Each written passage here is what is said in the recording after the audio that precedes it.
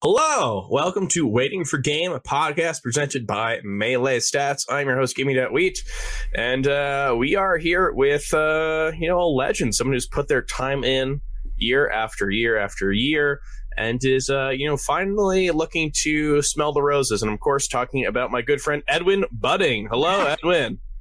How are you doing, Edwin? I'm doing pretty well. Feels like a lot has happened in the broader of the esports industry that somehow trickled down to Smash, so we're obligated to talk about it and give our opinions on it as it pertains to us. But we had some exciting regionals happen in recent memory. We had maybe even a major, and we have a really great guest joining us tonight. FatGoku, I'm so glad to have you on the show. I do have to mention, though, that you were supposed to appear on our previous episode. And I gotta mention, just going to keep it 100 with you. The announcement of our new makeup guest after you bailed was actually infinitely more popular than our original announcement for you. Oh my god. Which I thought was really funny. Dude, I just thought it was hilarious how I was like, we have FatGoku. Yeah! All right, FatGoku's not here. We have Magi. Oops, FatGoku incident, as it'll be known in the history books of Melee. The book of Melee 2, of course. I'll make sure to mention it. It is because of me. I did message him. I said, hey, are you free this weekend? And I meant to say this Wednesday. Now, are we all able to have perfect control of our words? No, I don't think so, but I will fall on my sword for this one. But yeah, we had a fun episode of it last week where we were very hopeful about the world of esports sponsors. We went into depth about how CLG picking up Cody and Magi, what it meant for the scene, and what was going to happen from there. Now, of course, we have to have a conversation a little later about what happened since our last episode, but let's shift our focus to this very fun guest we have right now. So, Steven, FatGoku, you are here. How you doing? Dude, I'm doing great. Maybe esports as a whole currently aren't doing great, but I have nothing to do with any of that. So, I'm chilling. You say that, but the collapse of the esports industry can be linked to your retirement post recently. True, it's possible. Maybe CLG saw that I was retiring and was like, "Dude, we're never gonna have CLG FatGoku. Is this even worth it anymore? Let's just sell the company, drop all the players, NRGs and LCS now. Fuck it, no FatGoku, not worth it. At least that's my theory. Yeah, well, we'll never know for sure, but yeah, let's talk a little bit about your retirement. So I think it was a couple of weeks ago, before Major Upset, you posted a retirement tweet. I know that in the Smash scene, we've seen a lot of these. We've seen a lot that tend to wiggle their way back into competing very soon after. But, of course, we've seen people who stay away. How did you get to the point of deciding to hang it all up? I mean, so there were two big reasons. One, I make zero money off Melee. So I make such a small amount. And I think legitimately, if I made half of minimum wage, I would stay. I don't think I'm asking for a ton, If me being a top 50 player or 51, could result in me making $10,000 a year guaranteed, then that would be enough for me. I don't need a ton of money. But it didn't. And the other more important thing was my heart just wasn't in it, when I used to have dreams of being the best player in the world or winning Genesis, and I would wake up and I would cry because one, partially because it wasn't there yet, and it never would be, but one, it wasn't there yet, and also it just emotionally felt so powerful to just have that dream or whatever.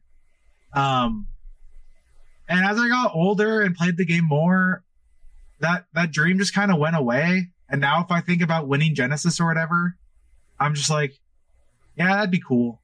But the amount of work that would take is just not worth it. So like, I don't know. I still love the game.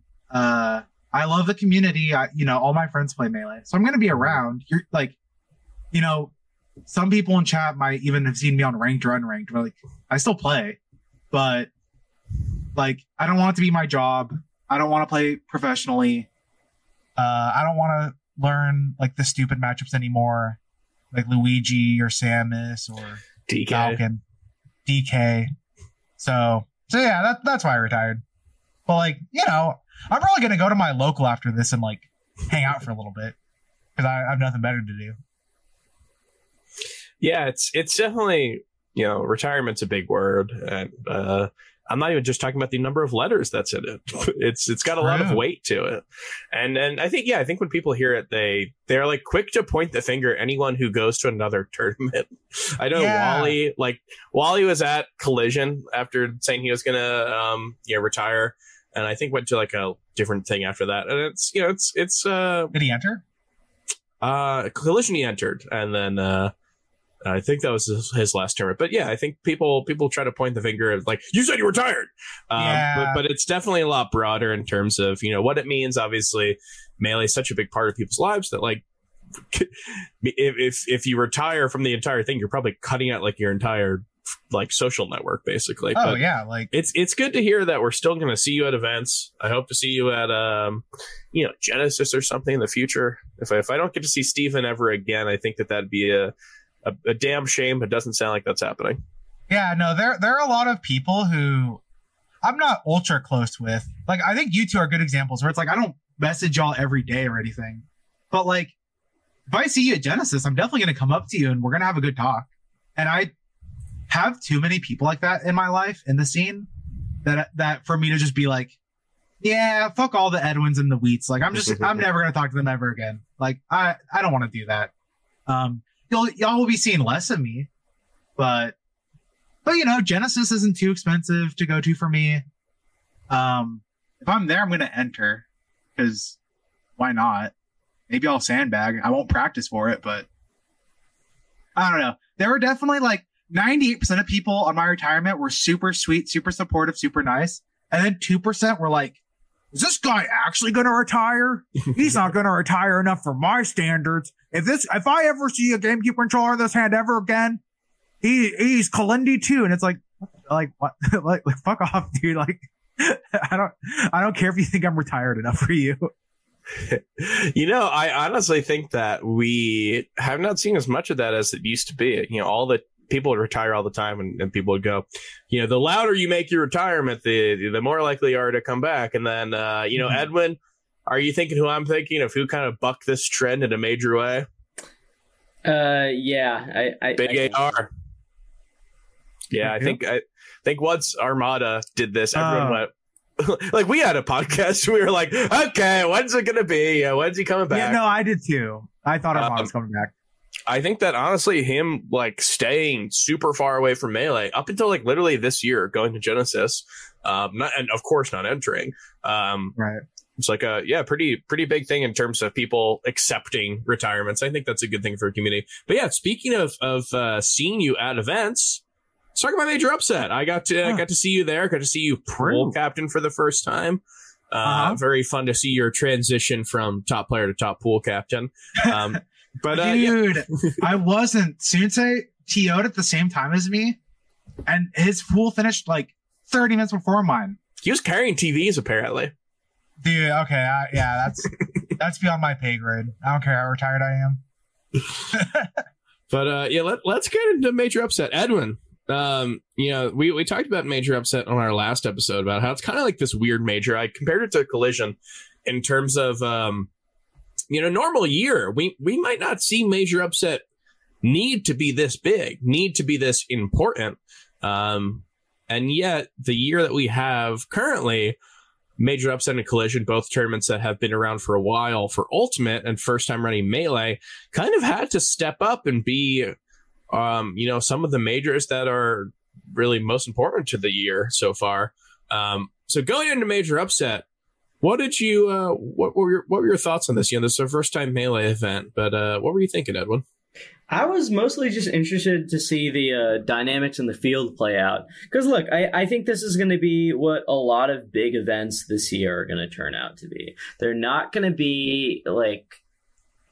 It's not going to be like the era where you expect every certain type of player at the same field, right? So this is not going to be something where it's 60 top 100 players at a tournament in a convention center. It's not going to be a grand finals featuring like the best players of a college or whatever, right? So it's not like dingy or whatever, but it is going to have a lot of hidden talent facing off against like 20 top 100 players, maybe 5 or 6 of them can win the event. I think you really kind of see each of the phases of the tournament stand out a little more on their own, right? So I think at a super major, sometimes round 2 and top 64 tend to blend together because the field is so massive and the range of possibilities are really big. Whereas I feel like with events like Major Upset, and this is something I've been thinking about just in terms of seeing this play out through the year, you really see a level of play kind of gradually increase throughout the bracket, but it creates this interesting dynamic where each of the phases of the tournament stand out a little bit more. So, you know, at the bottom end, and I just mean this relatively speaking, you have really fun regional runs coming and top 64 runs coming from regionally beloved players like our dear SF, the Melee Stats intern, making top 64 at this tournament, right? So I think there's a couple kind of fun, relatively lower stakes, but interesting storylines that maybe most people don't follow. But if you watch the event and you know the field of competitors, you know kind of this is a phase of the event where you look out for these potential people that can make a breakout. Then come top 64, you get into your regional favorites and you get into your more standard top 100 players that are competing against each other. Maybe you watch a set or two featuring someone who could win the event. And then come top 8, you kind of know what to expect. You have a group of people there that play each other all the time, whether it's at regionals or majors, and you get to see them take each other on. So I think the way that the tournament schedule is turning out and the way that tourney attendance is going on, I think we're going to be seeing a lot more of that. And I just want to make it clear, that's not necessarily a bad thing. You don't have to have crazy upsets and top level competition between a top 100 player and the number one in a local region in round 1 pools or something, right? You don't have to have something like that for an event to be exciting. You can have competitors face each other for different reasons that are compelling at a different level of stakes than say grand finals, right? Or even the same phase of the event from another super major. So I was very interested to see how this play out, and I thought it was a really fun viewing experience. So yeah, I mean, it's definitely going to be a transition year. I don't know if we thought that was going to be the case, especially last year. But going into the year, I don't know if we knew just how much this is going to be kind of building the what the scene is going to be like in the near future. But yeah, I definitely think that that's a very interesting point. And I guess what I want to turn it around to is, with that being said, FatGoku, how did you feel as someone who went? You were an attendee, you were a competitor there. I don't know if you had all the same vibes as Edwin did, but how did this tournament feel to you as just someone who went? I don't know. So it's a little weird because it kind of felt like a regional in terms of like the venue especially felt very regionally, where if you go to Genesis, it's this gigantic convention center, tons of booths, tons of vendors, like thousands of people, and this is a lot more low key. I think it had 400 entrants. Is that right? Capped at 384. Okay, so about 400. Mm-hmm. Smaller, like hotel venue, but. And yeah, the talent pool definitely didn't go as deep as something like a Genesis. Mm-hmm. But in terms of, it was really top heavy. Like, there's obviously no Mango, J-Mook, or Cody. Or Zane, not Cody. But everyone else was kind of there. I don't know. It was a kind of weird vibe where it felt too big to be a regional and too stacked to be a regional, but not quite deep enough to be a major. So Yeah, I've submitted the term micro major, which I don't know if that is catching on. How about super regional? No, that's actually so different. Yes, there's actually like Pat's House 3. Like, there's actually so little overlap between micro major and super regional. You don't understand. Am I getting gaslit? No, you're just getting owned. I hate to tell you, dude. Marketplace of ideas. But I think I agree with you on a lot of it. It was a hotel venue. It was one ballroom, and then day 2 we were kind of pushed into all of one room, which was, as far as I know, the only way that we could actually increase the cap up to 384. So I appreciate you to be able to do that because, like I said about Collision, we came off of one capped major, and having another capped major, even just being able to raise the cap a little bit in this year is very helpful, apparently. But yeah, it was a really interesting thing. And like you said, it had all the trappings of a normal regional, and yet what I love to see about it is it did have the top level talent, which is something we're going to need this year going forward. We're going to need, your Codys and I was going to say Plup. I don't think he's going to much. That's not in his state. And even then, I don't know if he's going to much in his state. But, your Codys, your Zane was going to be there, if not for his, I think he had a little thumb blister or something like that. Yeah. Players like and that. And the flight, yeah. It seemed like a cursed event overall for him. But, it was going to have top-level talent, and still did. And that's what we need going forward. And I'm glad to see that people are embracing what would normally be regionals, right? IBW had this whole thing last year about, not counting regionals on his ballot, or saying that regionals are just to experiment. And I think that what we've seen is these tournaments that wouldn't normally be considered regionals are now being attended by the likes of, Cody and such. And because of that are getting bumped up to this kind of nebulous thing that we don't really have a term for in the moment. Maybe we did years ago, but it's kind of a return to that. So I will say, in terms of major upset, I myself had a very good time. I think Portland is a pretty amazing city, and I do like the ability to get to go to these cities. I think that one of the things with hotel ballrooms is that you're probably going to be able to find venues that are more willing to fit in cooler locations around. Suffering from success is the tournaments who have to either go to a huge city and go to their huge convention center, or be stuck with a convention center in Worcester or something. So I really did enjoy major upset, but yeah, it felt pretty interesting compared to some of the other stuff. And we'll see going forward with Battle BC and GOML and other tournaments that are probably going to be a lot bigger. We'll see if this is kind of like a little step to something bigger, or if it's going to be the new normal. But before we move on to any other tournament, because we got another wacky tournament, which is the exact opposite of this, let's talk a little bit about the bracket. So Cody Schwab took it home in his last win under CLG, unfortunately. But was there anything else here that stuck out to you? I know Sunsei made his run. I believe he got 5th here. Plup continued his pretty decent run at Genesis and ended up making it to grand finals here, ended up looking relatively doable at the end. Edwin, was there anything that really stuck out to you in terms of major upset bracket? Yeah, I have a sort of, there is one thing, and I don't know how much to make a big deal of this, but I want to ask both of you, is Hungrybox toying with this food with Lod? Is this a rival? Can we expect these sets to continuously go down to the wire every time just for HBox to win on LAN, or no? I really can't tell. Steven, what do you think? Dude, it might just be a clutch diff. Might be a clutch gap, I don't know. I think with matchups like Peach Puff, and especially I don't know, for some, Lod's just so good at the matchup, for how unplayable it is. Yeah, so this is kind of the thing though, right? Because it's I watch this, and I really watch this with an open mind. And I am not a Melee expert. I'm not a Peach Puff expert. I can only tell you what my eye saw, right? Maybe my eyes deceived me.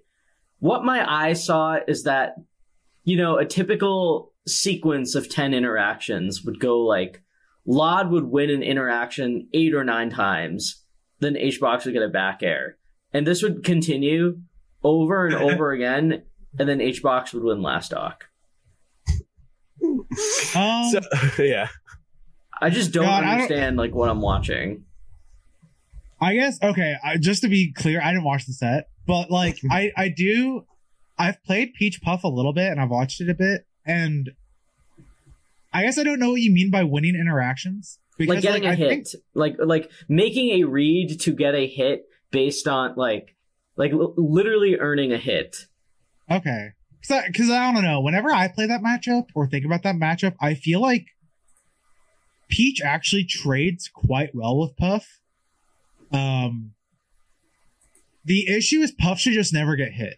Like, if Puff gets hit, she got outplayed 100% of the time.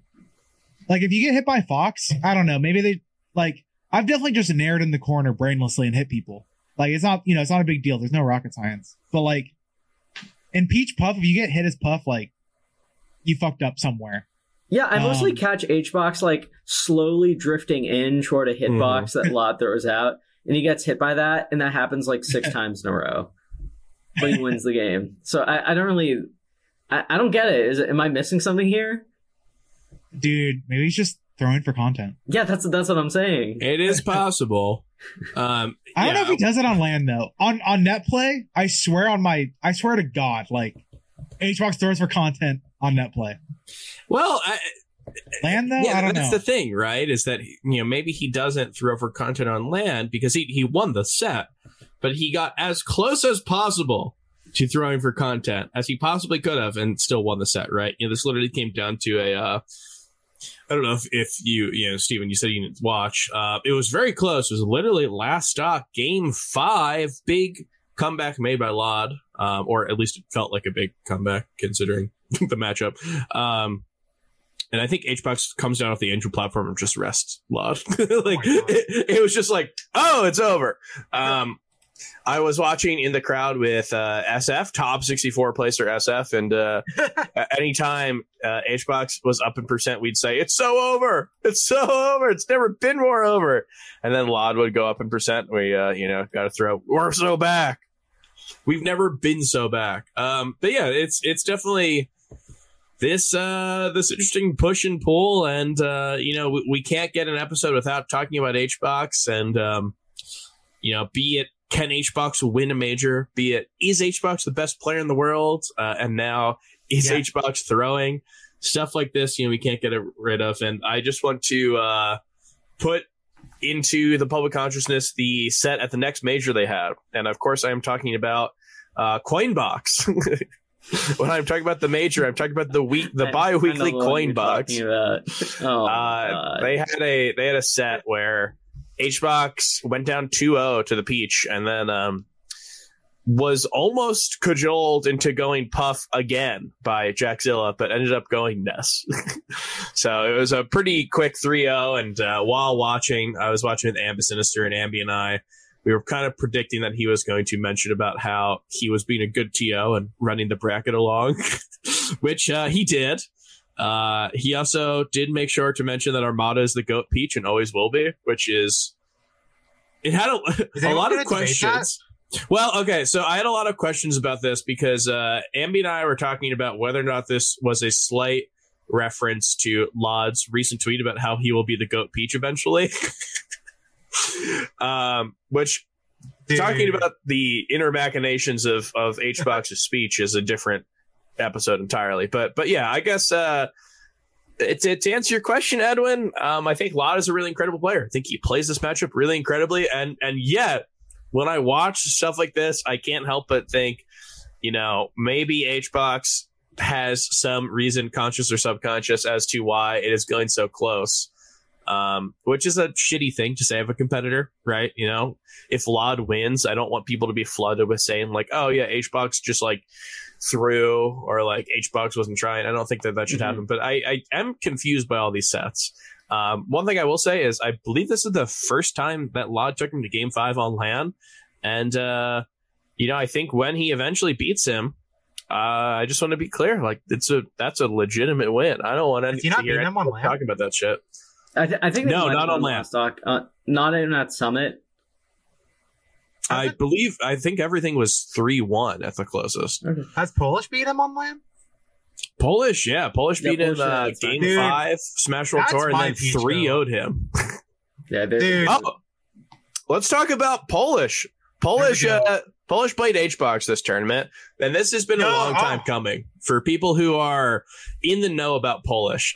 So Polish, as we mentioned, was the first Peach to beat HBox and Peach Puff on LAN in forever, like literally years, when they beat him at Smash World Tour East Coast qualifiers. That was like a super close Game 5 set, which then was followed by the Smash World Tour final set, which was a not close 3-0 on Polish's part. Then, Polish goes into the year, into 2022, one of the best players in the world, top 10 easily, debatably better than HBox in terms of just pure resume. They play, I think it's 8 versus 9 seed at Genesis, and it is not particularly close. I think it's 3-1 that looks pretty not doable from Polish's end. And ever since then, we have seen, the real Polish fans know about Bluey, which is the fox that is built basically to destroy all puffs. And it's been a little bit since Bluey actually had to play a fox a puff in bracket. But Polish ended up getting to bust it out eventually. I think first they played Khalid at the local, which was a 3-0. Then they played Khalid right before HBox, which was a 3-0. And went into playing HBox, took game 1 and looked super close the entire time. Steven, as a Fox player, I want your opinion on what we saw here. I don't know if you got to see this set. I watched a little bit of it. So first off, I'm the biggest Polish fan of all time. True. I hate Peach players. I think they all suck. Except for Polish. Polish is the fucking GOAT. They outplayed me harder at Big House than like almost anyone's ever outplayed me in my life. So I'm a gigantic fan. And I'm a fan of like 4 players. So Polish, they're great. I was talking to them a little bit before the set actually, and they were talking about going Fox. And I don't know. I told them that I thought that I had faith because one, I think they're just so great, but also I think Fox Puff's just kind of always doable. Like, I don't know if any top 100 Fox beat HBox, that's not an outrageous result. If I beat Zane, that's an outrageous result. I don't beat Zane if we play a million sets. If I play a million sets versus HBox, I win a few, So I basically told Polish that, and I didn't watch all of the set, but I did watch. I think I watched the first 2 games fairly. And I don't know. I really like their Fox. I will say that I've played all the good puffs, I think, and like HBox is just kind of a different beast. Mm-hmm. Beating Khalid or beating like I don't know, Toussaint is just a different level to beating HBox. But I think if Bluey gets a little bit better, they get a little bit more HBox experience from, like ranked or whatever, or just more tournaments, then I have faith. I think Polish is the GOAT. I have so much faith in them. Yeah, I believe they've beaten Polish, or they beat HBox online before. I'm not I think so sure about how many times that's happened, or if it's like been in bracket versus on ranked. But I know that that's happened, and yeah, what you're talking about is super true. Just supreme confidence from the Fox, like just bursting out the gate, which you don't necessarily see all the time with these character switches that are like purely for specific matchups. Kind of reminds me of what we saw with Leffen when Leffen busted out his Sheik and was just immediately one of the best Sheiks at the matchup, at least. And I think that Polish has a little bit to go before we put them in the same conversation in terms of Foxes versus Puff. It's going to be hard to get in the conversation when like Moki and Cody are out there. But I honestly haven't, I didn't see anything that makes me think that they can't eventually beat HBox, which if you're talking about a player like Polish, that is a huge boon to their ability to make it far in bracket. So I am super down for the era of Bluey, because the first little,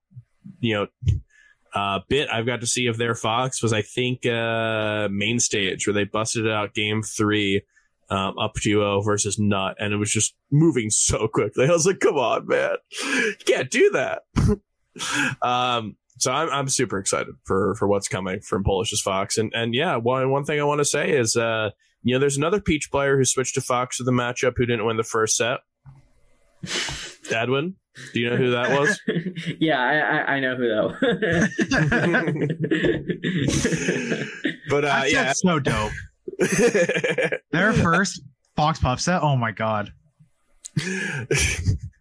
Edwin, what do you think? What do you think about what we saw about Polish's Fox? Yeah, I think it's got potential. I'm excited to see it in the future. I'm also a little curious to see how it develops in other matchups as well, if that's what they plan to do, or if they want to keep it just as a puff thing. One set from Polish in this tournament that I recall watching, a bit of a heartbreaker, but a really exciting set. Thought it was pretty interesting, was SJ versus Polish. Yeah. I definitely want to see those two play again. That went super down the wire. They had some pretty good adaptations to each other throughout the set as well. The platform play between the two is especially really interesting. Hadn't really seen a Peach Falcon set like that in a while. Yeah, it'll be interesting to see Polish moving forward. I wonder how much the Fox will kind of fill in their gaps in terms of matchups that they might not be extremely, up to their normal level in. So I'm super excited because I think they're an amazing player, and seeing them go forward, something that I definitely want to see. Return to form of 2021 top 10 Polish, I'd be super down. But speaking about all of these things that happened at Major Upset, as I mentioned earlier, at the top, this was Cody's tournament. This is a tournament where he had some people bring him to Game 5. I believe HBox was a Game 5 set. There was a big pop off there, and I think both Plup sets were Game 5. Yeah. So this is definitely a tournament that looked set up for Cody to win, and something that he did win, and it's cool because it opens up some questions in the future. But I think the question that was probably opened up the biggest by his win was what happened after. So of course I mentioned that this was his last win in a CLG uniform.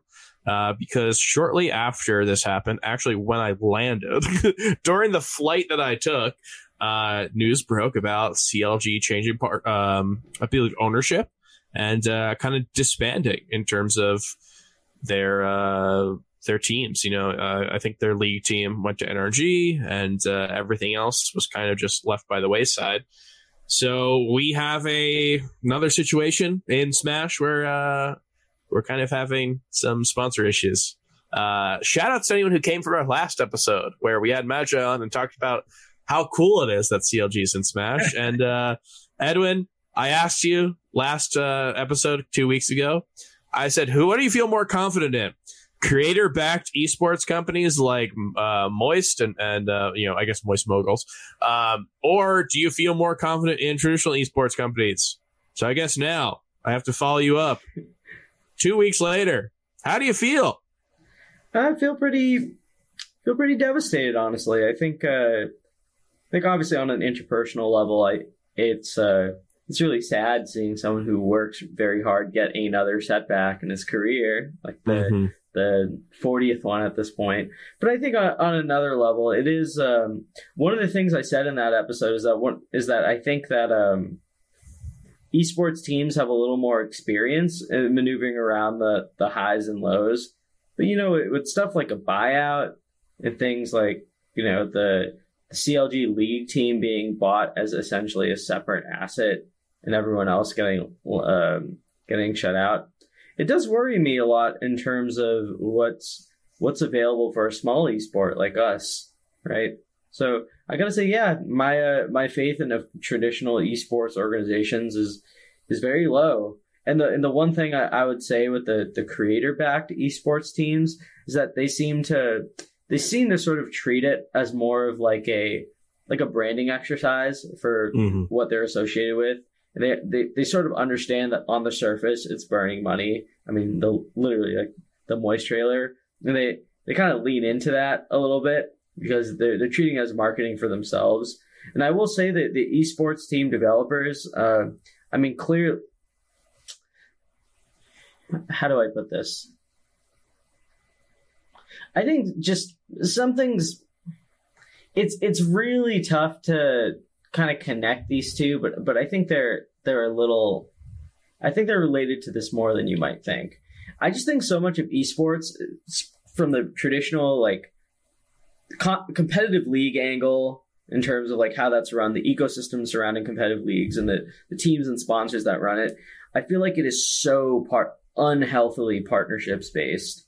Like it's based on potential revenue that could come down the line. I feel like it's not material. I'll say that like maybe you could say the same thing for a creator-backed team, but at least a creator can point to things that like the part of being a creator and being an entertainer is immaterial in a sense, right? Is that you're putting out yourself as a product and you're getting people to pay for wanting to see you in different ways or wanting to support your work, right? Whereas esports they don't have quite that direct parasocial relation or entertainment brand, right? They're supposed to be like an organization that's supporting or sponsoring a group of players, which is also immaterial, but you know, in pro sports, that's backed by something. It's backed by a location, or it's backed by a venue that you own, and it's backed by and the ecosystem itself is backed by broadcasting rights, which is like a whole other thing that we would require a whole other show to dive into adequately. But yeah, it sucks, and it just kind of highlights a lot of existing problems in the esports industry. You know, how reliant it is on partnerships, how people get thrown under the water so quickly for a quick buck here and there. It just sucks. It's a downer. I think that this news is obviously, it's not good news, right? This is bad, and I understand that this is something that, especially after all that we've gone through recently, is going to sour a lot of people and may, you know, even affect people wanting to continue the relationship with Smash further, get into Smash at all. You know, I think that Smash is such a beautiful game, but I understand that if people, you don't want to you don't want to get interested in like a sinking ship. So I do hope that this doesn't really, you know, affect how people view the game, because it's still so beautiful. But one thing I will say is that this news did come in tandem with two other recent signings that might lift up spirits a little bit. So of course I'm talking about you know, Moist Moguls, who picked up Zane, and the other one, which is AMSA. AMSA's acquired by Golden Guardians, who you had an open spot because of Zane.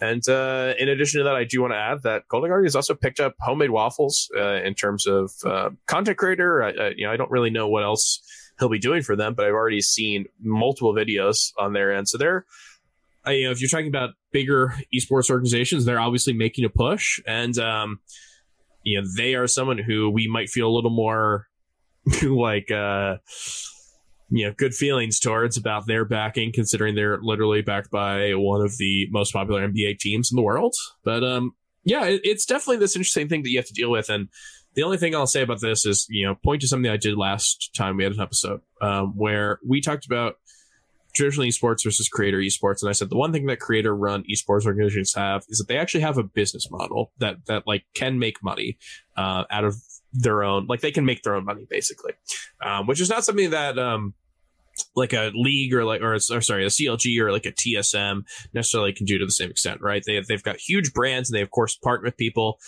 If you're 100 Thieves, or if you're Liquid, or if you're, you know, et cetera, they do merch collaborations, which are huge. That's obviously a big point of revenue, but it's just simple when you talk about how creator run organizations have done it.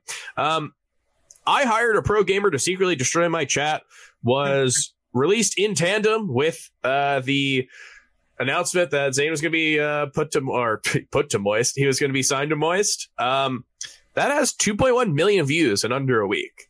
That is a, like, you know, video that can make revenue that can be funneled into this entire thing. Obviously, it's still something that's running in the red, but like the difference between people who have the ability to monetize this, have the ability to monetize other aspects, right? You know, if you have a Critical or if you have a Ludwig, they're able to pump out content that might not directly be related, but can kind of be seen as offsetting the costs in a way.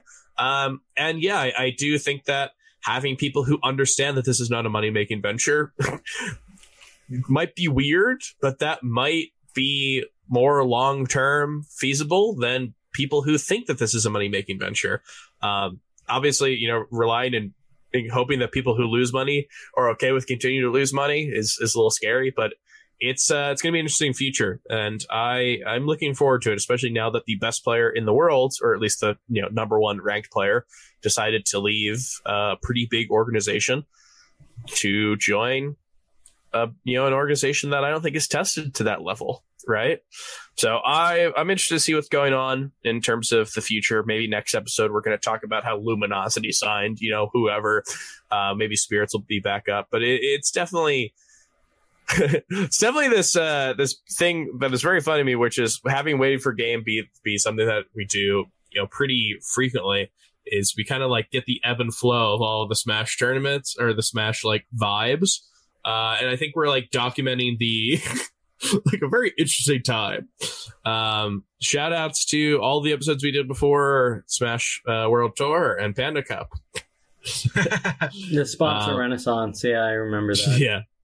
Definitely a very interesting, look back if you watch any past episodes, is that we, definitely feel differently about the game and its future than we do right now. And, the only thing I'll say about that is if we felt that differently that quickly, I'm hoping that maybe there could be a turnaround in the near future. But yeah, Steven, I don't know if you have anything to add to this in terms of how you feel about kind of the current landscape. And if not, we can obviously move on because we've got, DreamHack we need to talk about. We've got Smash Camp. We've got questions for you. So yeah, if you have any thoughts on this, I don't know if there's something you need to say. Yeah, I mean, I mostly agree with everything you two said. I do think one thing, I don't know, the thing that's nice about the creator backed like teams is I think like one they know they're gonna lose money, like if CLG signs Cody, they're expecting a return on their investment. They're not just like a charity. Mm-hmm. Ludwig, I think, is kind of down to be a charity because he loves the game. The game is like what helped him kind of grow. And so he's down to like throw a small part of his income to Zane and like Moki and shit, just because he loves the game. So I think that's like kind of reassuring that like he knows what he's in for. But the other thing, and you also talked about this, is like, he's going to be a lot better at utilizing them for content than a more traditional team. I don't know about you two, but like, if a team like, I don't know if CLG ever made content, which kind of proves my point, but if CLG made content of like Magi and Cody playing crew battles against each other, I didn't watch it. I didn't know about it. I didn't care about it. But like, did I watch and care about the Zane, smurfing his Ludwig thing? Yeah, absolutely. I could get it out of my Twitter feed. So like, since Ludwig and people like that have such a good mind for like content creation, and since their platforms for content are so much bigger, like I don't subscribe to the CLG YouTube. Yeah. Like they're going to be able to utilize the players well. And I guess just one other small thing for if anyone's like being a doomer, this only matters to the tippity top, like, but also even then, like Melee's had some rough days. Melee's been on the brink of death so many times. And no one plays it for the money. There's maybe 10 people who can make a living off this game, like comfortably. And maybe some of them can phone it in for a paycheck. But like, if you're not top 10, you play this game because you love it. So like, there's always going to be people playing the game, even if you can't make a living. And also, like, in terms of making money, the game has been in a way, way, way worse spot than this. And it's bounced back. So like, Melee's going to be fine. It's not going to die. Your local's still going to happen. Genesis is, I'm sure, still going to happen. It's going to be okay. So that's what I want to say. And, for all the talks about Melee dying and, all the doomer takes that we've been seeing, I had a pretty interesting past weekend because I went to a huge convention center. One that was decked out head to toe in sponsors and meet and greets and other things that felt very alien to me as a Smash person. And that, of course, was DreamHack San Diego. I was lucky enough to get to spend some time in SoCal and go to that. One thing I'll say, they were going to play the Mario movie live. They canceled it. Bullshit. They gave a partial tournament, refund. 0 out of 10. Dude, it was insane. We literally could not get any seats to watch it. And the crowd was so deep. Everyone wanted to see the Mario movie and they canceled it, but they did fortunately give a refund. But of course, we're not here to talk about the Mario movie. We're here to talk about Smash. And I think that Smash's current standing with DreamHack and future with it is going to be a very interesting topic going forward. You know, as we talk about major upset, we talked about how this is like a pretty small regional feeling tournament, but one that has to be this big major type thing. DreamHack was a 200, just under 200 person Melee tournament. Did not really have a ton of top players. We had Amsa, Axe, Kadoran, Fiction, 4 or 5-ish top, 20, 15 players. This is pretty much textbook regional, right? This is like the definition of what you consider regional. And the difference between major upset is that it was in a major city. It was in a huge convention center. The RLCS winter championship was happening on the other end. Literally had a huge thing from the ceiling so you could watch it with stadium seating. It was a pretty insane thing to go to, which I'm sure sounds normal for everyone else who's been to DreamHack, but this is my first. And yeah, I guess we have to wonder about where we are with DreamHack and whether or not we have the ability to cast something like this off. We went into this tournament. I don't believe they had UCF day one. I think there was a mishap with not having more than one. They didn't have a backup. I think there was a corrupted memory card, and people talked about the cramp area. They talked about the lack of setups. I think there was 16 setups for everything. And, of course, the big one is a concert being played right next to all of top 8. But, we might have to reconsider how we view DreamHack, because in the era of tournaments getting smaller and smaller, we have a brand here that seemingly can survive. But I guess we said that about other stuff. So, Edwin, I guess I have to ask you, how do you feel about DreamHack going forward? Yeah, I gotta say, I've been thinking about this, right? Because it's a bit of a far cry from back in say 2015 when Hungrybox won DreamHack Winter over Armada, and it was seen like a major, rightfully at the time, right? I just think given where the scene is and where its trajectory is at the moment, and just given the broader state of esports, I think DreamHack events, if you go to them, I'm sure they're very fun. I'm sure even for Smash, you get to watch some good matches. But I do think it's worth sort of understanding that we are a small part of their larger contingency at this event. And I think given the kind of super major experience that we've come to expect, where, the Smash community is front and center, where you can expect Melee setups and everything like that, I just think given the current pool of, TOs, players, people running events, whatnot, and the available resources we have, I think stuff like this, I think if DreamHack is included in this, I'm not quite sure it will reach back to super major level prestige without a massive prize spot involved or something. I think for now, sort of a good way to view an event like DreamHack may be just view it as, Smash, an olive branch extended to the Smash community for part of a bigger event where they are not the central focus. So I think a regional status, yeah, that sounds about right. It's almost kind of for some reason, one of the other DreamHacks that I remember from a bit before the pandemic was DreamHack Atlanta 2018. That was one that Absent Page won over S2J. And it was kind of a similar field, sort of a lot of regional talent there in Atlanta, Georgia, the Athletic South. At the top, you had a couple top 15 to top 25 to top 30 players, but they were sort of densely packed together. I think stuff like that, stuff like this tournament will probably end up being a little bit more of the norm. Well, let me ask you this. DreamHack San Diego just happened. You are someone who presumably watched I don't know if you did. Positive or negative? How did you feel? What are your feelings towards DreamHack San Diego itself as a Melee tournament? As a spectator, I fell asleep during top 8, and it was a bit of a bummer not seeing most of the tournament streamed. But again, I understand Melee is a small part of the DreamHack attendance. So you would say slight negative? Yeah, right? I would say so. FatGoku, I don't know if you've ever been to a DreamHack. I don't know if you have any experience with this type of thing. I don't know if you got to see any of DreamHack.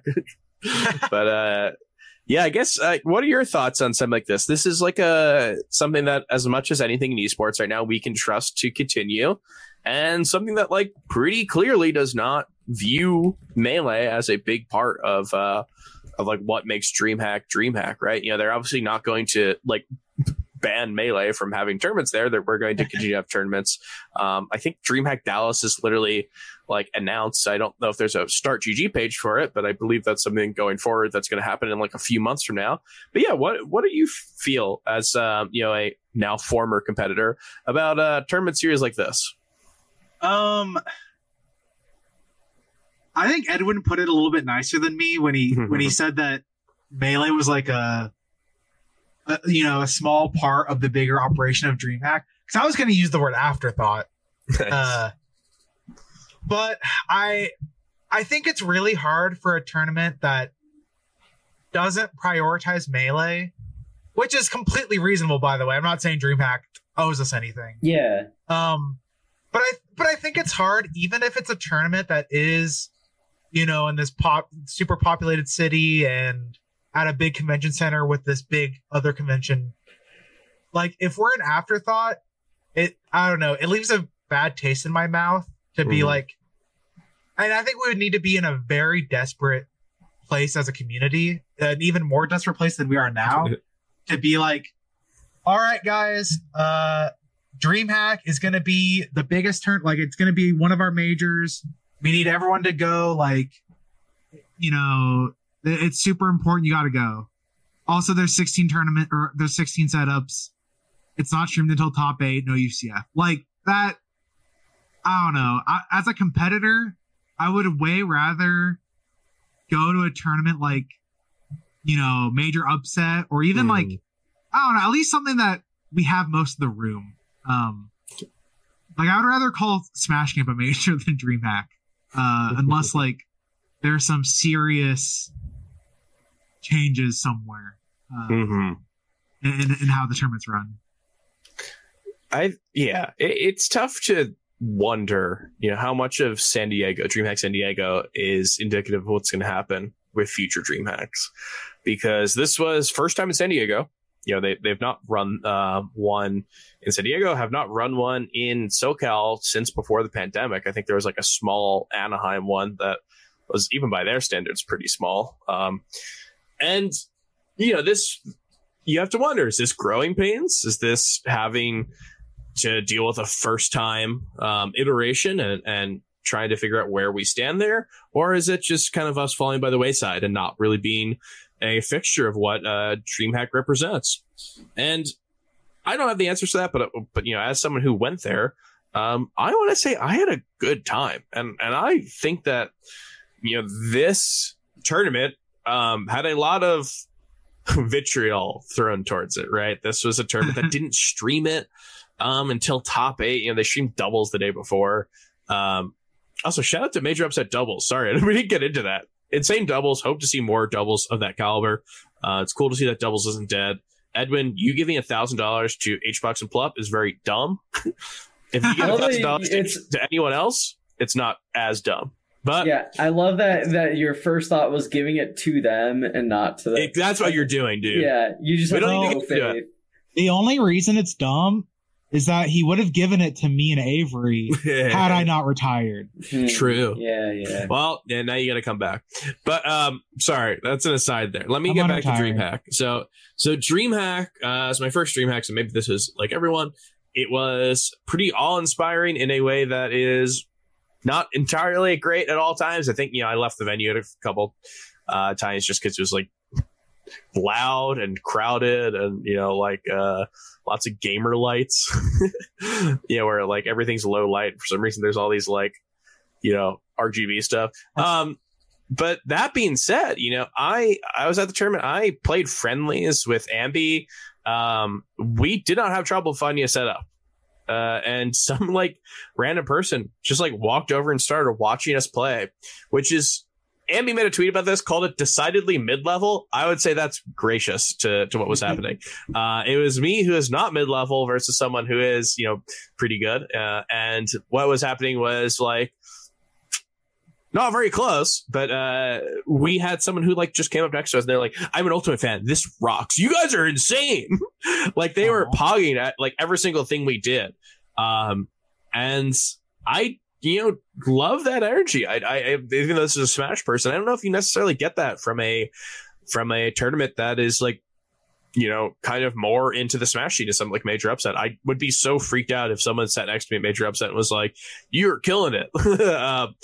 But it was this like really cool aspect of DreamHack. And like, after that, I played doubles friendlies, which was like, I had no trouble finding setups to do that. When the tournament was happening, of course, that would probably be a lot harder thing to do. But I do kind of want to dispel some of the rumors of this being like a really horrible tournament. And of course, San Diego, beautiful place. I had an incredible time walking around the city, going to restaurants, and just like gazing at the water. But I guess where I stand with DreamHack is this was by no means a success. This was not a successful tournament. This is a tournament where like literally there was just an apology made from the band because they played a set during top 8 right next to the stage. It's like literally a live band playing, and then Brawlhalla, who has like dubstep playing every single time a match ends, and then in between it is top 8 being played out. But I still hold out hope for the future, because this is a big brand, like we've talked about, and one that can go under, I guess, just like any other esports brand, but one that I believe will stick around, and one that, if they're willing to continue to have fighting game tournaments, as long as Jabali is still aligned with them and still, willing to push for tournaments, I think we try to make this, the best possible thing it is. And I hope that Dallas, which has had tournaments there before, I hope that Atlanta, if that happens again, I hope that, anything else that is a returning tournament is able to kind of, work with the tournament in a way that maybe wasn't feasible this time around. Because these tournaments are pretty important. Like if we didn't have DreamHack Rotterdam last year, I do think that like the European scene is at a loss in a way that like, not having DreamHack San Diego probably wouldn't affect anything. So I hope to continue to see these tournaments, because I agree with you, Steven. We're not desperate to the point where these need to be our majors. This is not our next Genesis, but I am not sure if we're in a position where we can cast off everything. And maybe it's not feasible to make these good tournaments. Maybe just like being in a convention center and having such a small part of it will always mean that they'll be bad. And they'll always be like, maybe not worth the money. But I hope we figure that out, because going forward, I don't think that DreamHack is going to be stopping anytime soon, at least this year. So I hope to see Smash's tournament presence there, be bettered in every way possible. You mentioned Smash Camp. Might be more of a major than a DreamHack tournament, and that's a very loaded statement. So let's get into Smash Camp. Smash Camp is coming up this upcoming weekend.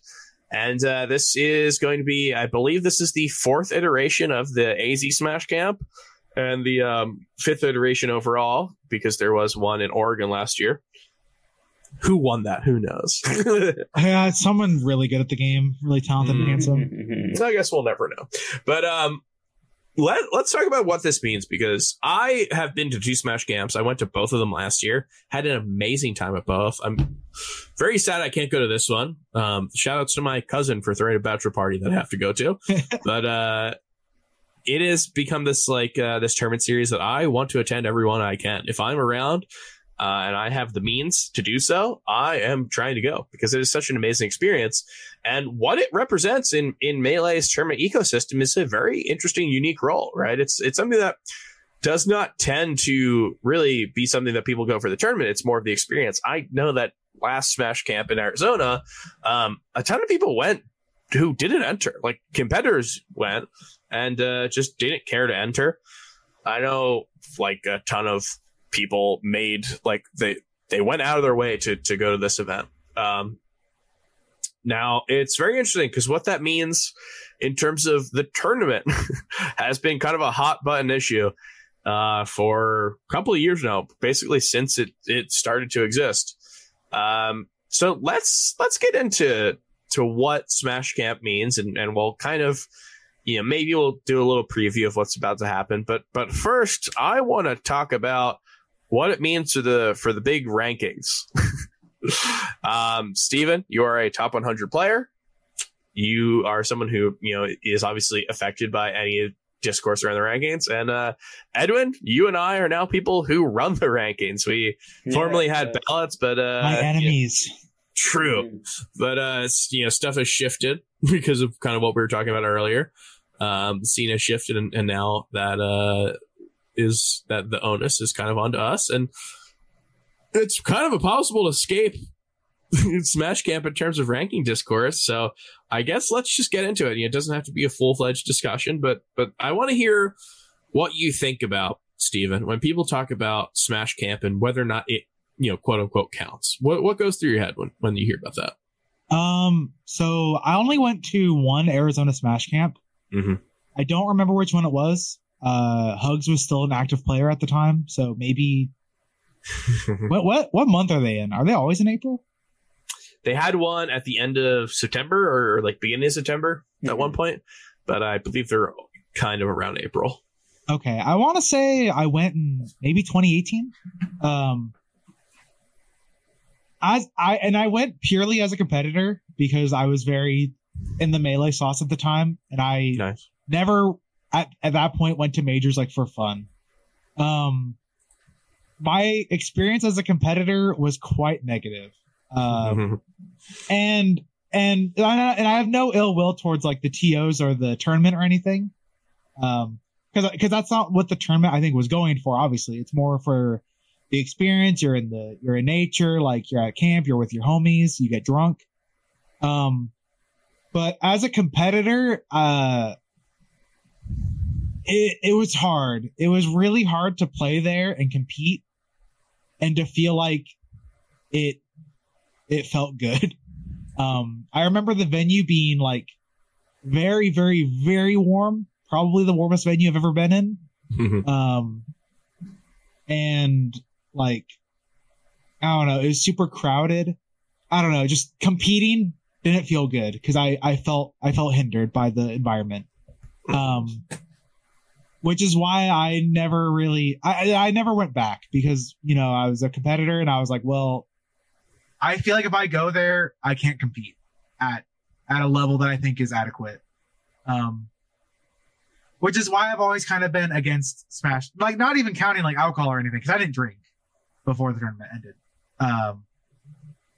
So that's kind of why I've always been more on the fence of like, I don't like Smash Camp from that perspective. And I remember thinking, if I ever go to one of these ever again, I'm not entering, or I'm gonna like play Falco or some shit. Like I'm not gonna compete. But that was also a very different landscape where we had a lot more majors. And also that was only one Smash Camp. I don't know if the venue's gotten better or if it's changed or if they fixed some of those issues.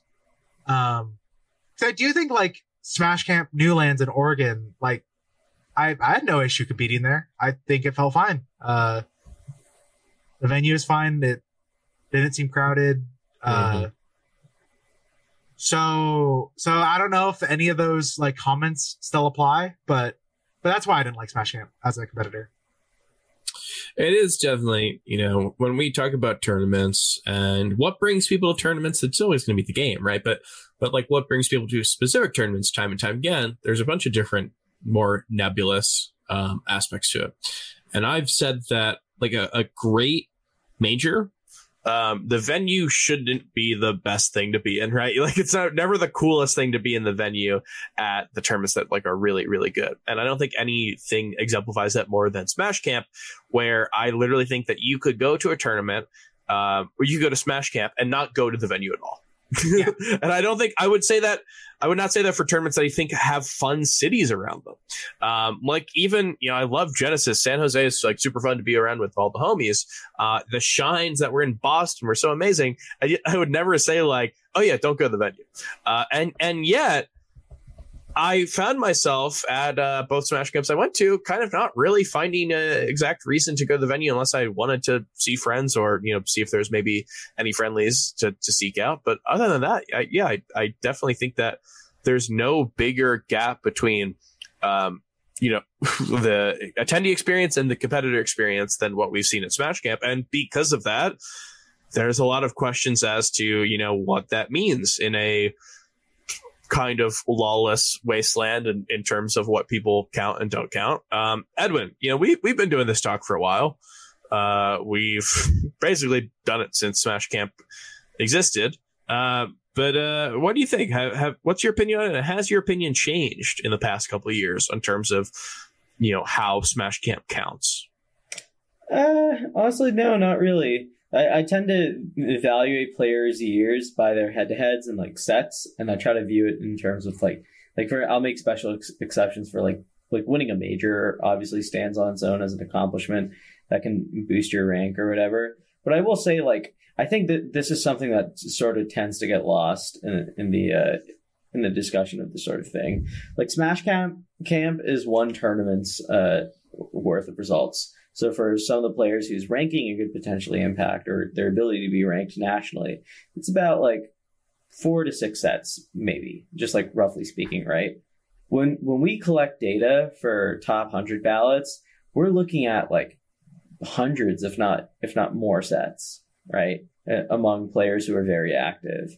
So I think this discussion on what counts and what doesn't count, it's almost like such a small proportion of what could end up making or breaking a player's years in the context of just so many other sets and many other tournaments. So no, I don't really think my opinion on it has changed. The only thing I would say, and just from experience of watching Smash Camp and seeing the type of people who go to it and everything, is I think it becomes very obvious, if someone is getting top 8 at majors constantly and they get a 25th at Smash Camp or something, this is context there's context that clearly has to be applied, right? If Fiction is, I'm just using, I don't know the exact set record off the top of my head. I'm just using this as a fun example. Fiction could hypothetically be 9-2 versus Soof for a ranking period. And if one of the wins comes at Smash Camp, am I really going to look at it and be like, oh my God, I don't, Fiction has a Soof loss. I don't know if he's top 15 anymore. No, that's good. There is context that has to be applied to the set. And I think, in my opinion, a really good panelist, I can't speak for every panelist, just for myself and for the ones that I talk to. I think panelists are a little better at sorting out context than you think.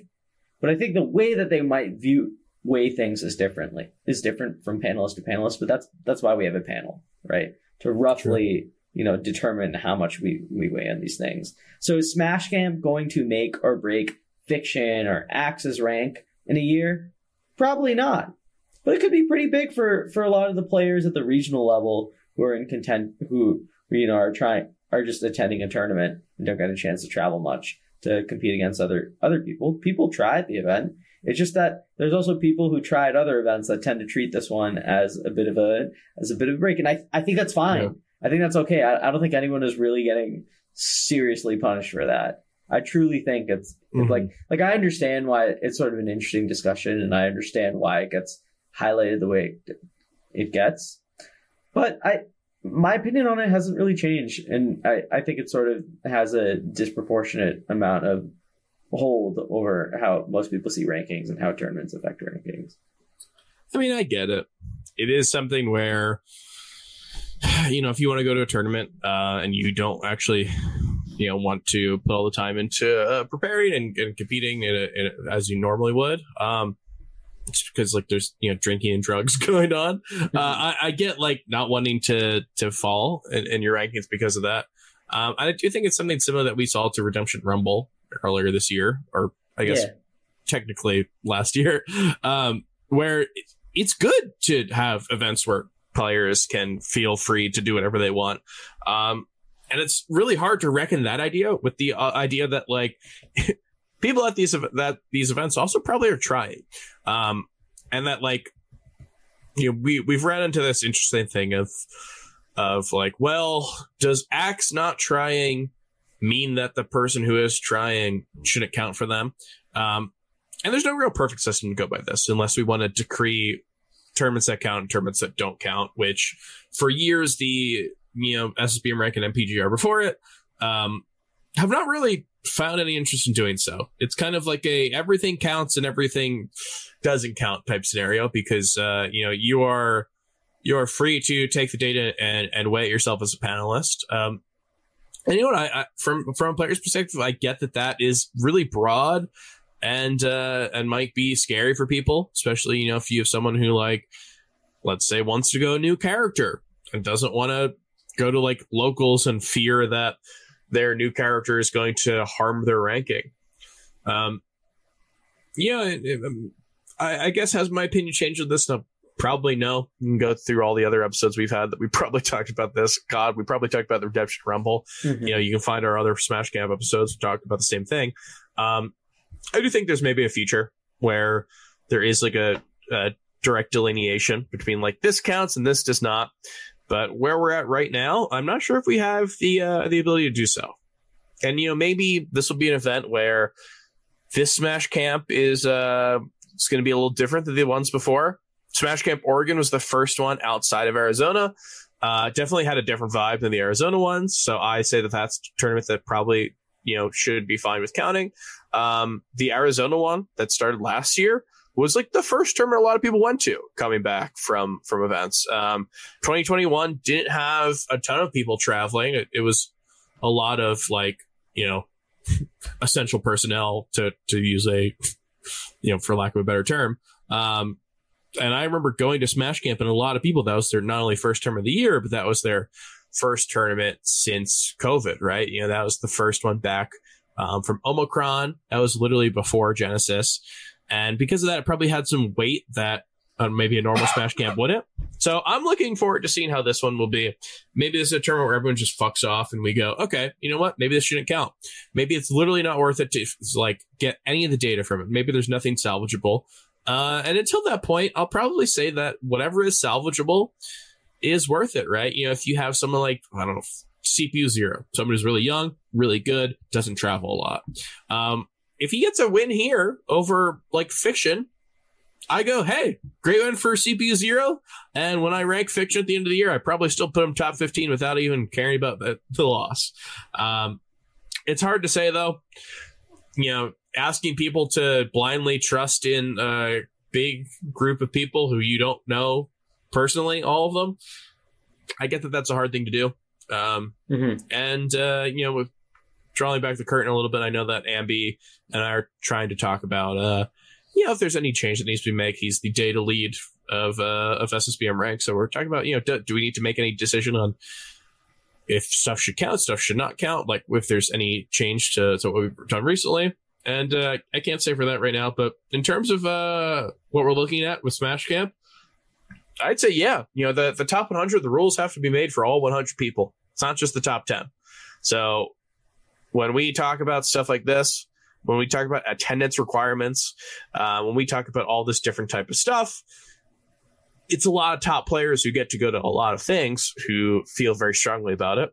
But it's not about just them. It's about the person who maybe goes 3 majors a year because that's all they can afford to. And it's hard to kind of reckon these two very disparate groups. And you get stuff like this. You get stuff like Smash Camp being something where people go and they drink and maybe aren't trying. And who knows? Maybe it's for the best to just say it doesn't count, and then Kadoran can, down a couple IPAs, let loose.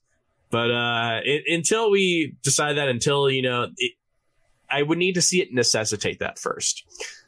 Because I still think it's important to have tournaments that count, because there's so many players out there who need it. The idea of like someone like Soof, like we talked about, if you beat someone, I think it should count. And if you lose to someone, I'm probably a little more willing to look at the reasons behind that. Yeah, like a Fiction, a little kinder to that. Yeah, like a Fiction. Let's say Big Time Rush defeats Fiction for 33rd place at this. I don't think I'm putting Fiction outside the top 20 suddenly, right? Yeah, I'm not going to suddenly look at Fiction's positive records and strong major performances and go, "Oh, but he lost a Big Time Rush at Smash Camp." Like, no, like there is clearly context. There is a outlier, and there's context to be applied that any panelist, would do their. I would hope would do their due diligence on and understand. And if Big Time Rush, if that would be awesome. If I think defeating Fiction in any state would be incredible.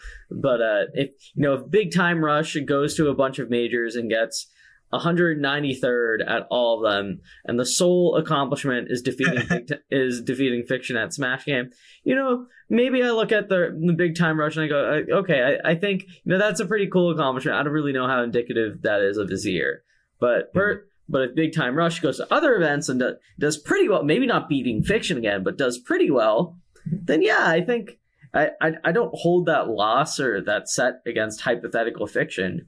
But I think it's fair to just totally dismiss it on the account of the player who won and tried?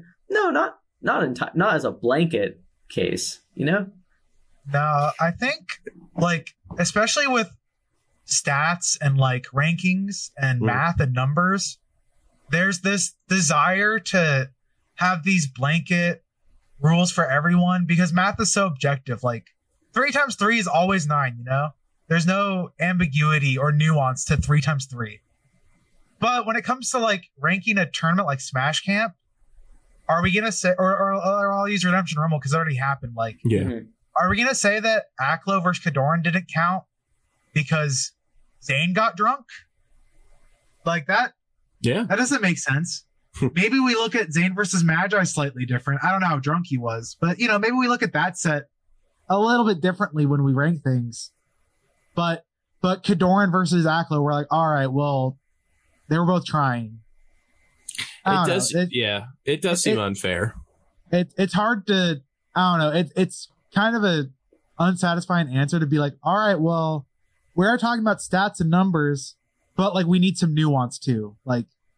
These numbers have context. We can't just.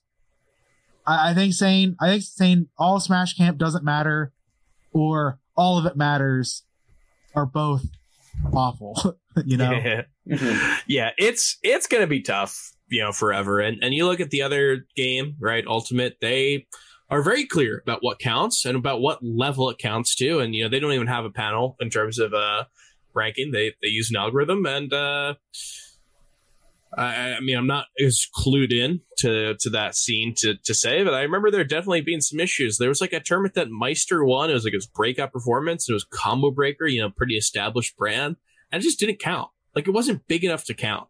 And Leffen had his whole thing where he beat Mr. R at DreamHack Rotterdam, I believe it was, and it wasn't big enough to count. and he beat Tweak at Summit, but in order to deal with the algorithm, invitationals had a lesser equation for them. They didn't set at an invitational didn't mean as much necessarily because it was not an open bracket tournament that everyone could go to. And Leffen flipped shit about not being top 50 that one year, and honestly, probably rightfully so. So it's a damned if you do, damned if you don't situation. And I think that what we can only hope for is that whatever happens at Smash Camp and whatever tournaments people want to go through, I hope that people get to do what they want to do, right? I hope that if they want to get drunk and go, Dr. Mario, I hope that they are able to do that. And if they want to go to a tournament and try to get some wins and try to, crawl their way to the 93rd spot, I hope that path is available for them. And, unless something changes in the future, it seems like that'll be the way. We've got a pretty cool group of players going here. So I don't know if you have any opinions on, what's going to happen here or have any thoughts on who might be trying. But I think what we're going to end up seeing, regardless of, whether or not people are going to count it, is going to be a pretty sick tournament. We've got Polish, we've got Axe, Salt, Fiction, Spark. We've got a lot of other players going there, but even that just right there sounds super fun. And I guess my question to you, what do you think we're going to see? Polish Fox, Axe, Falco. I mean, Salt, her Falco is amazing. We usually do a bigger prediction type thing for big major tournaments.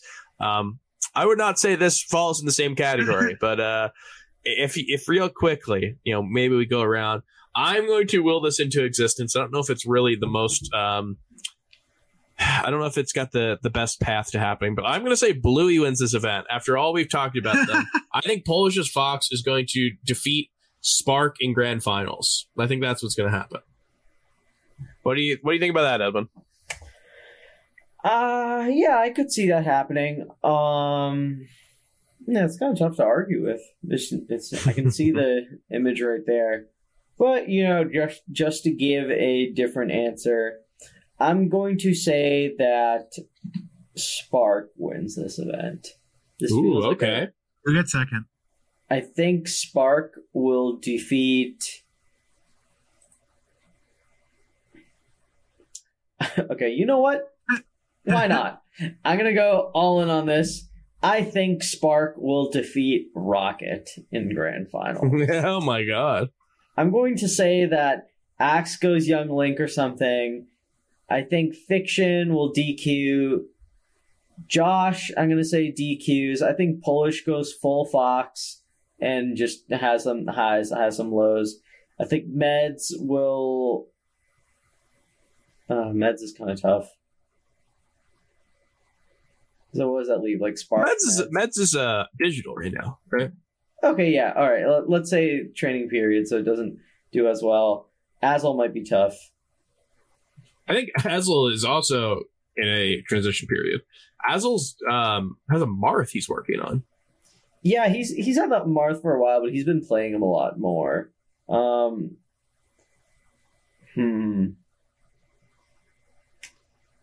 You know what? No, I said it, so I may as well stick with it. I'm going to say that grand finals is Spark and Rocket. Why not? Okay, sick. Steven, what do you think? So Polish is winning the event. Nice. They're the GOAT. If Axe is trying, then Polish is going to beat Axe in grands. Nice. If Axe is not trying, that means Shep will get to grands. And that one's going to be Shep Polish. That's close because they're both the GOATs, kind of. And it's just going to depend on the day. But it's going to go to set 2 for sure. Shep Polish and Shep could win. Sounds like but this only if Axe doesn't try. Yeah, true.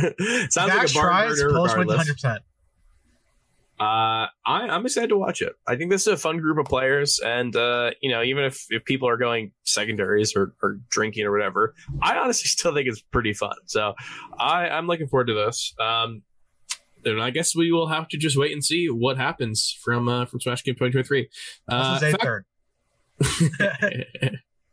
Diddy's doing pretty well in our predictions. He's averaging out to a second place here. FatGoku, you've been on the show before. You understand how this works. We've got some questions for you, but we will. There might be a new surprise twist to it. We'll get to that when we get to it though. So I'm going to ask you the first question. This is from our Patreon. This is from Exy. So he is bringing a little bit of a European flair. His question is: are you retiring the Goku shirt? Yes. I don't know. I wear them if I go to the grocery store because they're shirts. But if I go to Genesis, I'm not gonna wear them. I don't know. That's just my. I think I'll keep the tag forever, even if I do come back someday, which I genuinely think is possible. But shirt's retired. Shirt's done. Wow, the new palette, the palette swap version of you is the BTS hoodie, right? The pink BTS hoodie. Not the palette swap. I like that. It's like like the alternate costume that you unlock. It's like, I'm retiring my number, but the number's a Goku shirt. And then you might come back wearing a different number. Yeah. Hey man, that's all good. Jordan wore 45 for a little bit. Did he? You. It didn't last. Edwin, I think we've got another question, right? Yeah, this one is from Zidrio, all-star question asker. How do you think the region, the Pacific Northwest, how do you think it might change because of AMSA and Plup being there, if at all? Very little. So Plup went to one Oregon tournament. Or he went to two. He went to a 6-person local, meet everyone. And then he went to a bigger, 100-ish person monthly that I was at. He got the top 16 and left. So I don't think Plup is really gonna change the scene very much. OMS is a little bit of a different story. I do think he's willing to go to those kind of tournaments, and I don't think OMSA would DQ if he did. I know he went to Daddy's Son, right? Which is kind of a similar vibe to the tournament I was just talking about, except in Washington. Mm-hmm. I don't know. I think it's hard for him to make a big change to the scene without actively going to locals, which I don't think he's gonna do, I don't know if he has been doing. If he does, then I don't know. BC will get really good against Yoshi, but yeah, I don't see a ton of big changes in the scene from them. Yeah, interesting to see if that continues, especially with. I wonder how long OMS is going to be able to be in BC, but we've got another question here, and it's going to take a little bit of a setup. So, as you know, last episode you were, we prepped for you to be on. I fucked up. I'll admit to it again. So we had a backup guest. We had Magi. She was great. She was amazing. She was not able to stick around for the entire episode, which is fine. I understand. This is a last minute thing. So she came onto the show and did have to leave before we were able to ask her questions. And in doing so, we created what we believe to be a bit of a new recurring segment, which is what would Magi say? Yo, I'm going to be the GOAT. I think that you are going to kill this, which is why, one of the reasons why you're going to do so amazing here. We had the questions that were asked for Magi that were prepped. We just asked each other what we thought she would answer. And honestly, Edwin, I think you were very dismissive of her palette. I remember that being weird. You said that she's a choice. Yeah. You said she loves ketchup and Kraft mac and cheese. Wait, what'd you say, Wheat? I said, what did I say? Ramen. Maybe not very, not a big difference. The ballpark. Cool. Okay. So it'll be interesting to hear from you, someone who ostensibly knows more about her than we do. So we opened up to the patrons. We asked, what questions do you want to ask FatGoku? And then we also asked, what do you want FatGoku to ask for or answer for Magi? And this is going to be a little bit of a tough one. So I'm going to ask this question, hey, we're all friends here. We can all join in and we can try to answer best what would Magi say. So this is from Louise. And she asks, what is your favorite brand of eyeliner? And so this is going to be, what do you believe to be Magi's favorite brand for eyeliner? There's a couple big ones. A single one. Well, you can go through, what about Maybelline, right? You know that one. I've never. Maybe it's Maybelline. That's a big. Dude, if I could list literally one eyeliner company, I would. Just make up a name. You guys go for, dude. This is way too hard. Adam, what do you think? I think there's a one. I think she would say that her favorite, it would be someone's name. Charlotte. That's my guess. I think that both of you like could know. Like these are big brands. Okay, you know when you walk into like a CVS, like you would see these brands there. Like as you walk. Okay, the thing is, if I see eyeliner, I'm like, oh, that's not what I'm here for at all. And I look away. Okay, Edwin, what's up? You're checking your phone. What's going on? Okay, so I looked up eyeliner brands after saying that, and this is the list that I found, okay? There's something with Charlotte? Okay, yeah, let me hear it. Charlotte Tilbury Rock and Coal eyeliner. That's not Magi. I don't know what it is. Dude, what? Okay, read that to me again. Charlotte what? Charlotte Tilbury Rock and Coal eyeliner. I don't know, man. It's like what I think you're doing here. Rock and coal. Okay, this is what I think's going on here is you're like, dude, I told you there was like a melee player with like insert random tag here. It's like, yeah, sure. I'm sure this exists. Okay, ready? Here's what I'm gonna say. I worked at a store that had an eyeliner. Mm-hmm. I think I could probably remember a few of the brands. I'm going to say what I think that Magi does is she is very smart. She's, like most gamers are, she's trying to optimize. I don't know if she's going for the big bucks for the eyeliner. This is maybe something that doesn't stand out a ton in terms of other makeup. So I think she might go for the ELF, the Wet and Wild, maybe, these kind of cheaper brands.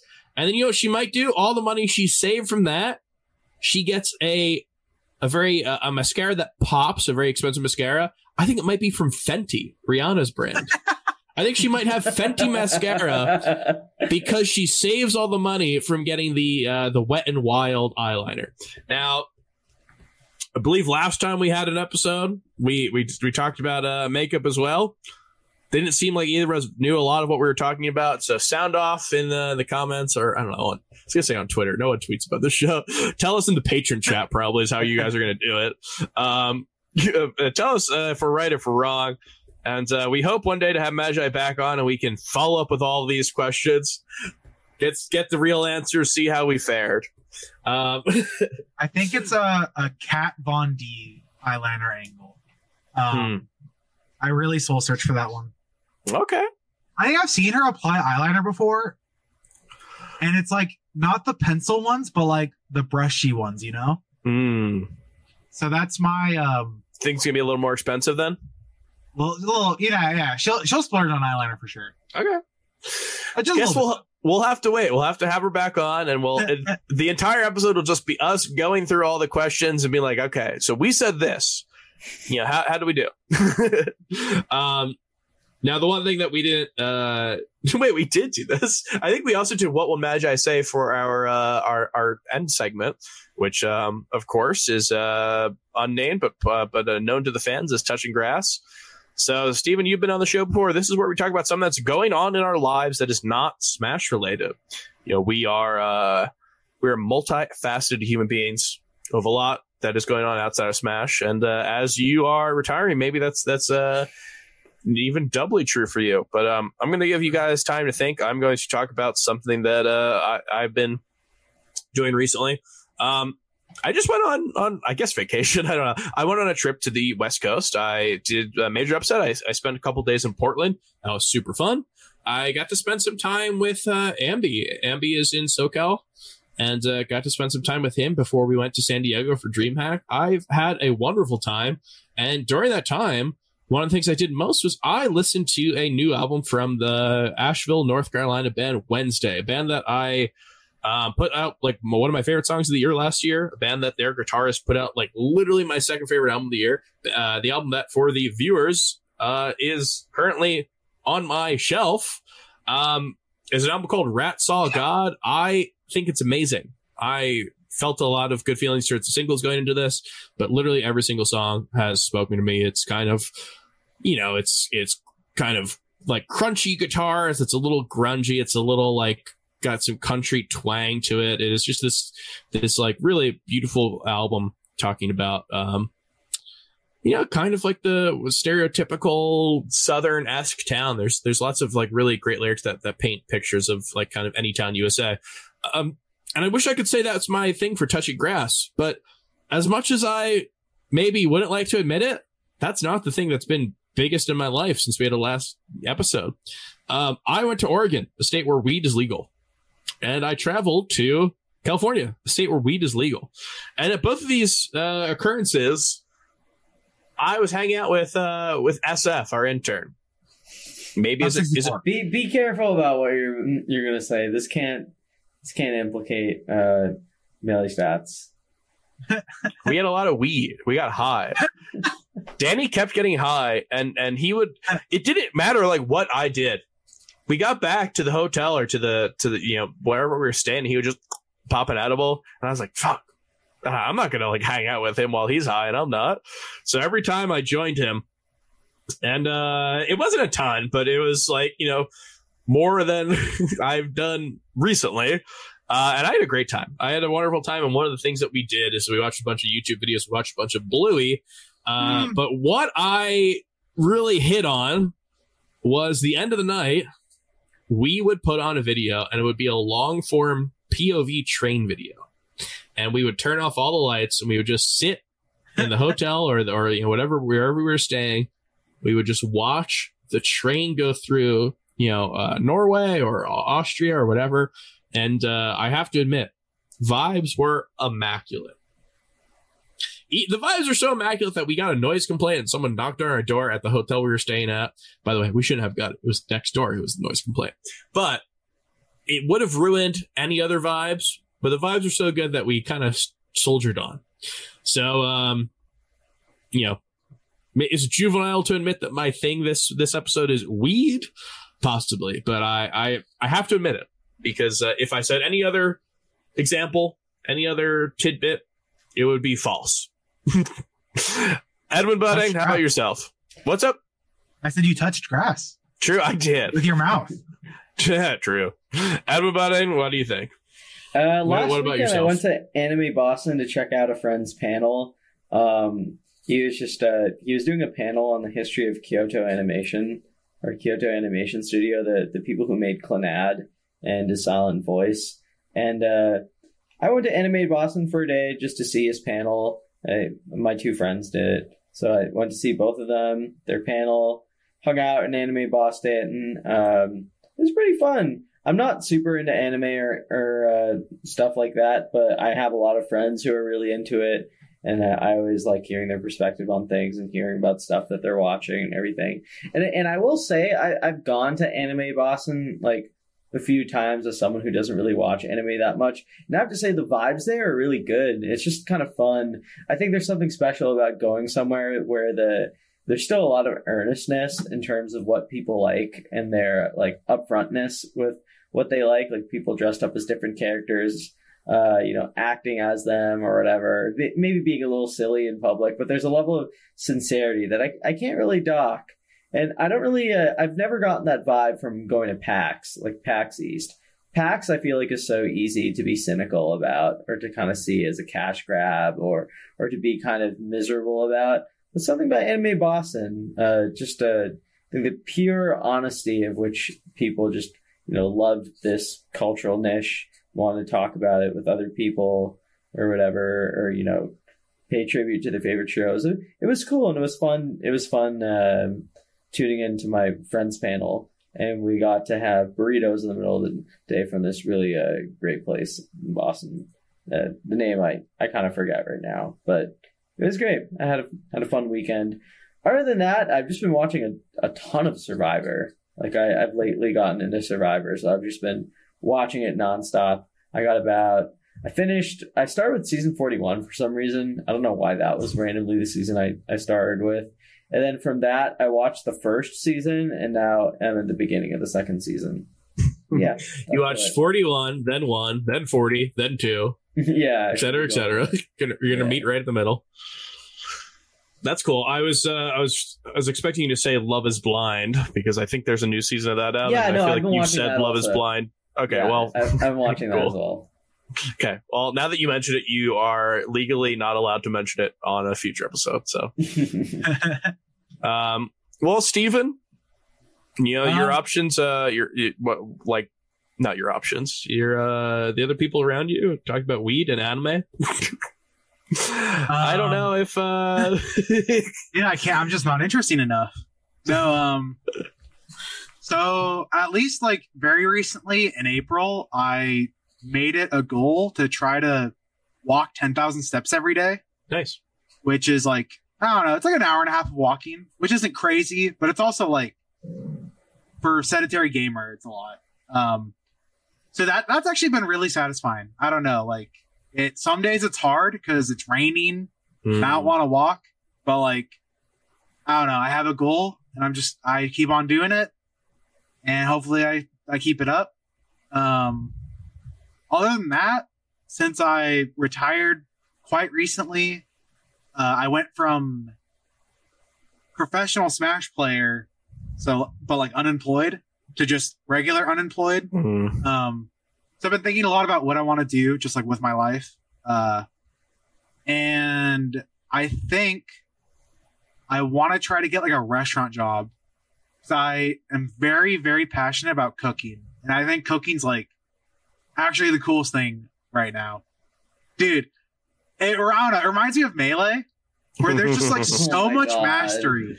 No, okay, but like no, it's cool. It's cool. Like, dude, when I was in New York for Redemption Rumble, I got Utopia bagels, and I thought about it today, and it's like I would have to dedicate my life to make bagels better than them. And I think that's so cool that they're so good at making bagels. So I don't know. I'm like really passionate about that like pursuit of mastery. Oh, that makes sense. And I lost that for Melee a while ago, but like I don't know. I love cooking and I love thinking about food and I love eating delicious food and I love cooking for people. So I've also just been trying to like make myself presentable. I bought like a button-up shirt and some slacks to like interview in. Got to get a haircut soon. That's what we love to hear. Gonna make a resume. So yeah, I'm gonna try to start working my way towards being a normie with a job. Nice. Dude, let's go. That's so sick. Who's the Mango of the culinary world? Oh God. Marco Pierre White. Is that guy, dude, he'll cook on like television and he'll explain what he's doing, but because like he's so intuitive, like his explanations are wrong, which reminds me of Mango. He'll be like, oh yeah, we're gonna cook the acidity out of the onion. And it's like, no, that's not what's happening. Like, you're not cooking the acidity out. So that's my Mango. Dude, let's go. I'm very excited for the future of FatGoku. If you ever open a bagel shop, I'll make sure to make my way. Dude, bagels are way too hard to make. Okay, one day you'll get there, I believe. We'll make easy. Do you like making pizzas? I love making pizzas. I've actually never made pizza. It's fun. Dude, it's so sad. Like 3 years ago for Christmas, I asked for a pizza peel and a pizza stone. And I lost the pizza stone. I don't know where it is. I never made pizza with it once. I feel bad. Damn. But yeah, I don't know. Maybe someday. I really like making like steaks and soups. I made tandoori chicken for Spark and my friend Elise and Cody when they were all here for Major Upset. So yeah, I don't know. Cooking. I think cooking's so cool. I want to be good. Let's go. That is super sick, and I will +1 walking, dude. 10,000 steps is definitely something where it like passes the threshold of you need to actively be thinking about it to do it, but it's a great goal. And one of the things I love most about traveling, oddly enough, is just walking around. When the pandemic hit and I thought about all the things I couldn't do, I had a lot of really good memories of going to a tournament or going being housed like a day after, waiting around, and just walking around a place I've never been before, and super, super amazing. So I think you've got a really wonderful touching grass moment there. One that you rip from the jaws of lame ass weed and anime moments. So I am very happy that you had something so cool that it raised the entire floor just by pure averaging out. Let's go. But yeah, I hope to, you know what? I hope to see some of this more. Would you ever like tweet your journey or anything like that? Like for walking, or I was thinking or just food. Yeah, no. I mean, if I like, yeah, no. I mean, if I have positive things to tweet, I will. Which is another really nice thing about. Oh, sorry, what was that? I want to see some pictures, dude. Yeah, maybe I'll start. I don't know. I'm really bad at taking pictures, but okay. But dude, ask Spark about my cooking. Ask him about my steak. And ask him about my chicken. I will. I'll make sure to do that. Speaking of your Twitter, if people want to follow you on anything, where can they do so? Dude, don't follow me on Twitter. I don't. There might be food. 64, there might be like, food pics. I don't know. Now that I'm retired, it's so nice because I don't have to like tweet for engagement anymore. I don't give a fuck. If I tweet, they get 10 likes. That's fine. So I can just tweet like what I think is funny or makes me happy. So I don't have to care about the numbers. So yeah, if you want to see like one tweet a month of me just talking about food or walking or like not melee discourse, fuck that shit. That shit sucks. But yeah, FatGoku64 is my Twitter. If you want to follow me. Perfect. You know what? Beautiful. Man, a man who is free from the clutches of having to be a melee player now can tweet whatever they want. Dude, very happy to see that. I'm so happy, and I haven't found a job yet. And I hope I'm half this happy once I become a working man. Because I just hope I can enjoy it. I believe. And in terms of us, yeah, if you want to follow what we have going on, our Twitter is twitter.com/MeleeStatsPod. We're obviously going to tweet out results of local tournaments and tweet out tournaments that are coming up. You can find more of our stuff on MeleeStats.co. That is going to be links to our articles such as Monday Morning Marth and Wednesday Melee. If you want to watch these episodes live, they're on twitch.tv/MeleeStats, and they go up afterwards on our YouTube channel, Melee Stats Archive. While you're over there, you can check out our main Melee Stats channel for our long-form content. And if you love everything we do and you just want to support us in any way you can, patreon.com/MeleeStats. Steven, you've been a wonderful guest. You know what? You made up for the wait. It's been a little bit of a wait, but very happy to have you on. I thought this was a very fun episode, and I think you made up for everything. Dude, it was a blast. Thank you so much for. I didn't think you were gonna reinvite me because I retired. I was like, so like when I had to bail on the last episode, I was a little sad. So thank you so much for reinviting me. It was fun. That's great having you on. Well, you're never making it back again. Good. But no, I appreciate you being on, and I appreciate everyone for watching. And we will be back probably in about 2 weeks to talk about what happened at Smash Camp and look forward to what is going to happen in the future. So we will see you all then. Peace. See you guys. Bye.